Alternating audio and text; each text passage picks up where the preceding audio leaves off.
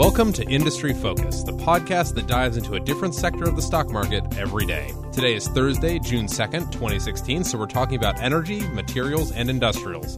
I'm joined today by Motley Fool analyst and Fool Canada head Taylor Muckman, who happens to be a Mongolian food connoisseur. Yes, it's been a while, but it's one of my favorites. So before we started here, you were telling me about was it a recent trip or just a regular thing with you? Well, we were talking about Mongolia, and I was like, have you ever had Mongolian food? And I got to thinking, it's been a really long time since I've had it, and it's delicious. What? So there's a dude with sticks and stuff? Like, what are they?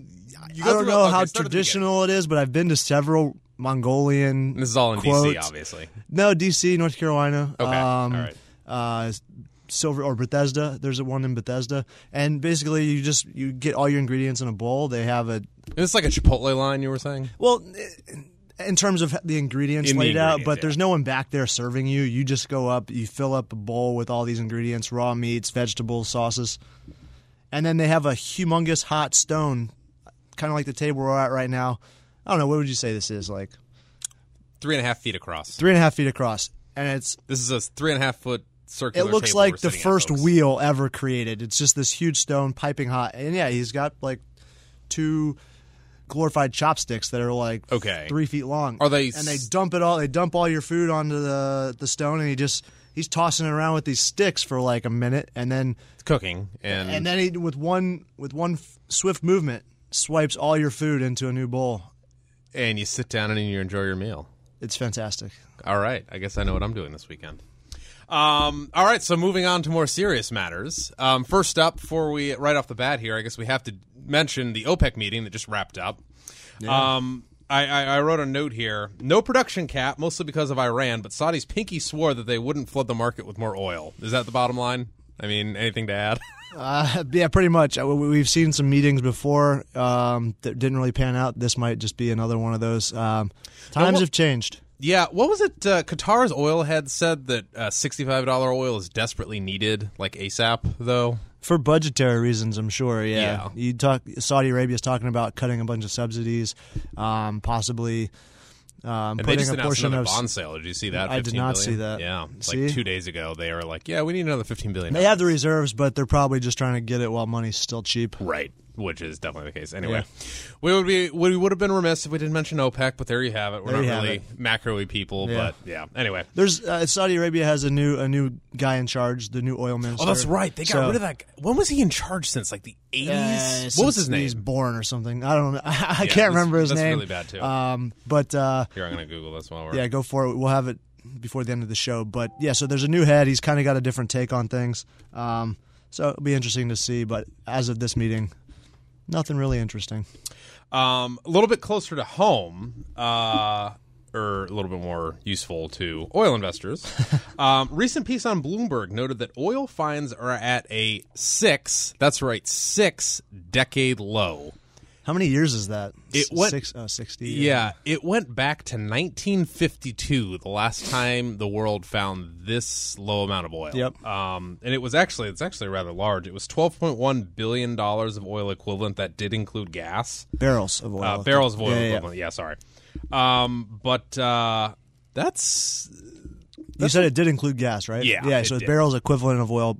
And so the mix of that was predominantly natural gas. Yeah. I'm sure. And the article also noted that it definitely lends credence to the idea that we could be long-term and undersupplied because it takes 5 to 10 years to get all that stuff online. Yeah. I mean, this is not ideal right now. No, we talk about the quickness that you can bring a shale well to market, and that's just not the case with the majority of wells in the world. And predominantly with the oil that they found last year, leaning more heavily towards offshore, which you're looking at least 7 years to develop, and a much higher cost per barrel that is needed as a hurdle rate to even justify getting those projects. That's just it. So with all these reserves, but especially for the offshore stuff, once you find it, all your work is still ahead of you. Absolutely. I mean, it's just you got to contract the rig, you got to drill, test wells, development wells. Then you have to produce it. You have to coordinate the tankers to distribute it, get the pipelines going.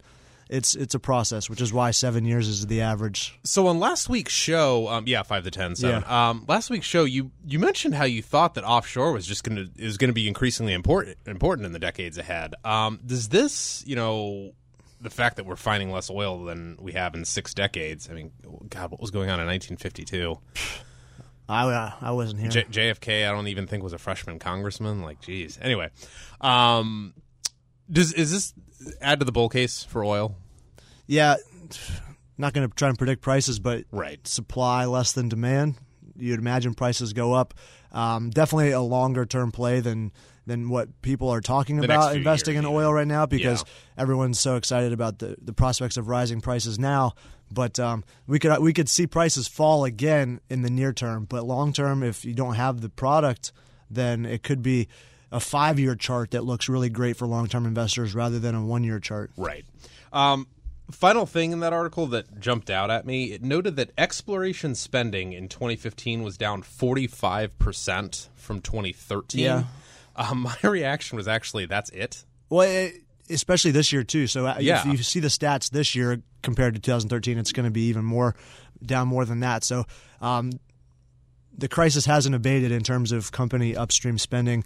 And that's not just for oil. You see projects with coal export terminals being shelved.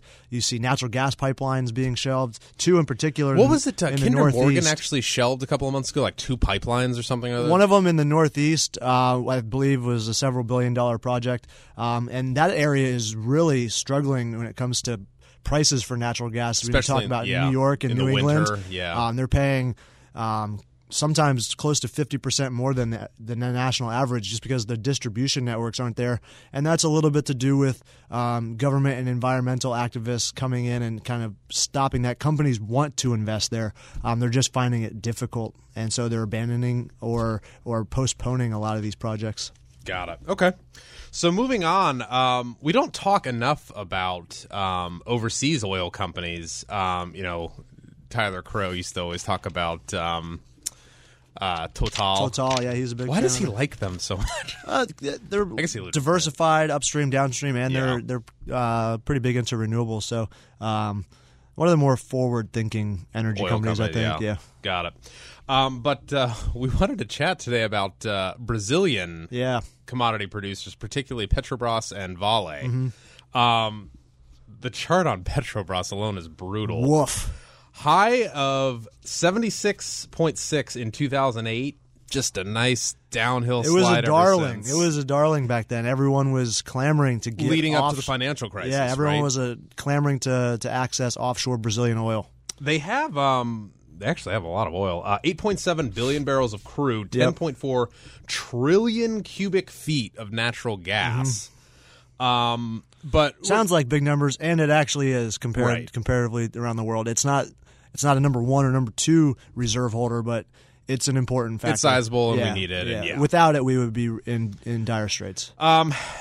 In 60 seconds, can you give our listeners a rundown of the plethora of corruption problems at Petrobras? Yeah, so feel free to take a minute and a half if you want. They basically, it's been going on, or the one in particular that we're going to discuss today has been really going on since 2014 in terms of at least the investigation, dubbed the car wash scandal. Why did it have that name? Yeah, they're trying to scrub the government. I don't know. Anyways, you're talking about vendors overcharging Petrobras for some of the supplies and the equipment. And these are vendors that the government requires Petrobras to work with? Yeah, because they're state-owned. Yeah. Well, not partially, majority state-owned. Oh, okay, yeah, even better. And so there's a mandate in there where they have to use a certain amount of local vendors. And then on top of that, they have to sell oil at a subsidized price. They have to buy it internationally, sell it domestically. So they're really getting screwed over on the margin side. And all of this was okay pre-financial crisis because oil was, I mean, it went up there and gave $140 a high five. Yes, it did. Yeah. So all that was okay back then. Well, it was $140. It was on the development side, but then when you have oil prices that high and it's producing its own oil, it couldn't sell its oil to the refineries in Brazil. It had to go out and buy oil on the open market. And sell it at a subsidized price to the domestic market. So how is this a good idea? Well, for the government, it seemed like it. For the company and investors, obviously not. Right. Yeah. I mean, I'm at risk of being a stereotypical American here or something, but why not just let it do its thing, make money, and tax it heavily or something? Oh, capitalism.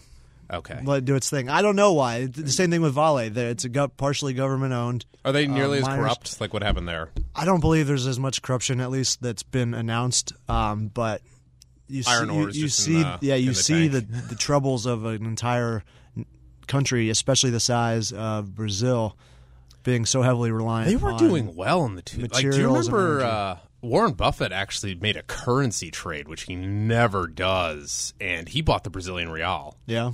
That was like, I'm trying to remember. I think it was like 2007 or something. That's when they were. Anyway, Interesting. times change. Yeah. I read something earlier, and it was like Petrobras's corruption scandals are probably in the past. You don't necessarily agree with that, though? Well, no, maybe within the company, but you're already seeing new discoveries or new rumors that new officials in the government are trying to undermine the probe, because you've seen the government change hands in just the last month after the ouster of their former leader, and now his newly appointed cabinet members are already suspected of trying to undermine this probe, and so I think we're still a couple Do they of years. own car washes? I have no idea. I don't think there's enough water right now in Brazil to. Oh, gee. With all the hydropower they need, especially with the Olympics coming up, there's probably water restrictions on That's car washes. right. The Olympics are there. Yeah. Oh, boy. Thankfully, it's only in one city, so it might not be as disjointed as the World Cup was. Even though that seemed to have gone off without a hitch, but Yeah. at least they can only concentrate on one area rather than sending Americans on the longest route possible to try and win the World Cup. Right. Okay, so bottom line for foolish investors, I hear all this stuff, and I'm Yeah. like, this sounds stressful. I don't need this. You don't need it. If you're a long-term investor, you don't need it. You don't want it. Therefore, I wouldn't recommend investing in it. Would you take either of these names if we gave you shares? Like, Oh yeah, I would take them because Then you'd sell they've them? been beaten up so badly that, and if they were given to me, whatever. right. I wouldn't sell them right away. I would probably give them a chance, but I wouldn't put any more money. But even at what risk. might be a bottom for iron ore and Vale and That's the oil thing. and You're still Petrobras. trying to call a bottom, and Petrobras oil was above $100 for most of this time since 2008. You know what? You're absolutely and right. we've seen the share And price. yeah. With all the government mingling, not only in possible corruption, but also in the financials and their operations, I just don't see the benefit. The risk far out. The reward could be great, but it's going to be a stressful ride. Right. Okay. All right. So last topic of the day. Donald Trump going to make oil great again? That's what he says.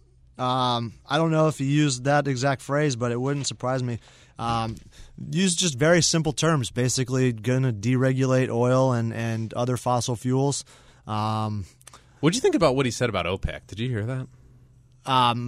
Exactly, no. He said he was just like, oh, if OPEC did what they do in the world, in this country, they'd be in jail, and they set the price of oil, which I actually don't necessarily agree with, especially in the market today. Yeah, so again, he's leaning on old truths that people. That was true in the 70s and the 80s. But it was not today. even true like in 10 years ago. Yeah, Yeah. and maybe even as far back as just a few years ago, because you saw what happened in 2014. But then, or they tried, right? They tried to use their old mechanisms, and oil producers in the U.S. Right. Some of them are going bankrupt, but those probably shouldn't have been in business anyways. Right. And so I think he's just leaning on those old truths to where OPEC doesn't have nearly the power that it used to. As you've seen with the meetings over the past year or so that have resulted in Nothing. next to nothing in terms of market movements, and they can't get on the same page right now. So there's some disagreement, and rightfully so, within those ranks. Trump's obviously pro-fracking. Which Pro I think fracking, pro everybody is. I coal. don't know. Not everyone, but there's more pro frackers than there are pro coal miners. That was the point that I found most interesting. Was the pro-coal? Yeah. Is that even a good idea, given that there's so much natural gas in this country? I don't think it's a good idea because other countries are shunning coal. Right. And well, yeah, and he's like, oh, we're still sending coal to China. And I'm like, well, that's not quite true still. They're shutting down their... Some experts have suggested that China's carbon emissions peaked last year. They're 2 years ahead of their carbon emissions reduction goals. Who would have bet on that, right? Not me. And they're also scheduled to build out the biggest array of solar power this year in the world. So the biggest purchaser of coal is turning a cold shoulder to it. Our coal users in the United States are turning a cold shoulder to it. I think that that's a talking point, and I wouldn't recommend investing based on that. Got it. At least in terms of coal. And at the Fool in general, we don't recommend investing based on elections because these things take time to play out. And then it's a coin flip. I mean, if you invested in healthcare trying to play the Obamacare Affordable Care Act, that took 7 years to get through, and we're still years away from finding out exactly how it's going to impact various sectors within the healthcare industry. So we don't necessarily agree with investing based on election cycles. That being said, oil probably wouldn't do terribly if Trump was the president, but he keeps talking about reducing our impact, our reliance on international oil. But kept hitting the oil or energy independence. Yeah, but we still only produce 50% of the oil we need. I doubt we'll ever produce all of the oil we need until demand comes down.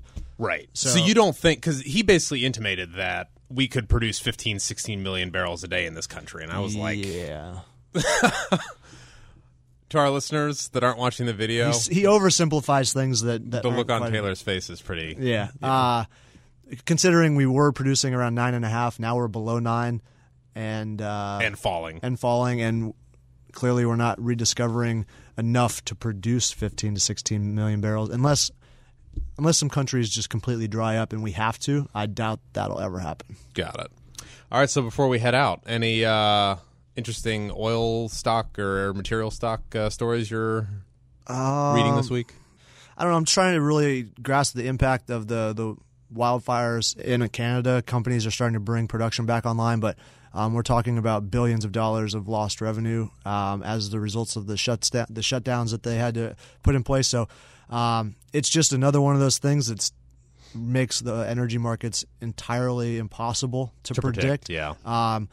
I was listening to a Motley Fool asset management not podcast, but one of their monthly reports, and Bill Mann, our portfolio advisor down there, our portfolio manager down there, was basically saying oil is one of the more hotly analyzed commodities in the world, right up there next to gold, and no one saw this coming. So how is an individual investor supposed to see this coming? So if you're a trader, maybe you can make some money off of it, but if you're an investor, find great companies. And bottom line, find look great for companies companies that thrive, generate cash. Yeah, cool. Yeah. All right, well, thanks for your thoughts, Taylor. Absolutely. Catch you later. I'm going to go get some Mongolian barbecue later. That's absolutely. I might have to join you now that I remembered it. And that is it for us, folks. If you're a loyal listener and have questions or comments, we would love to hear from you. Just email us at industryfocus@fool.com. Once again, that's industryfocus@fool.com. And as always, people on this program may have interest in the stocks they talk about, and the Motley Fool may have formal recommendations for or against those stocks, so don't buy or sell anything based solely on what you hear in this program. For Taylor Muckerman, I am Sean O'Reilly. Thanks for listening, and Fool on.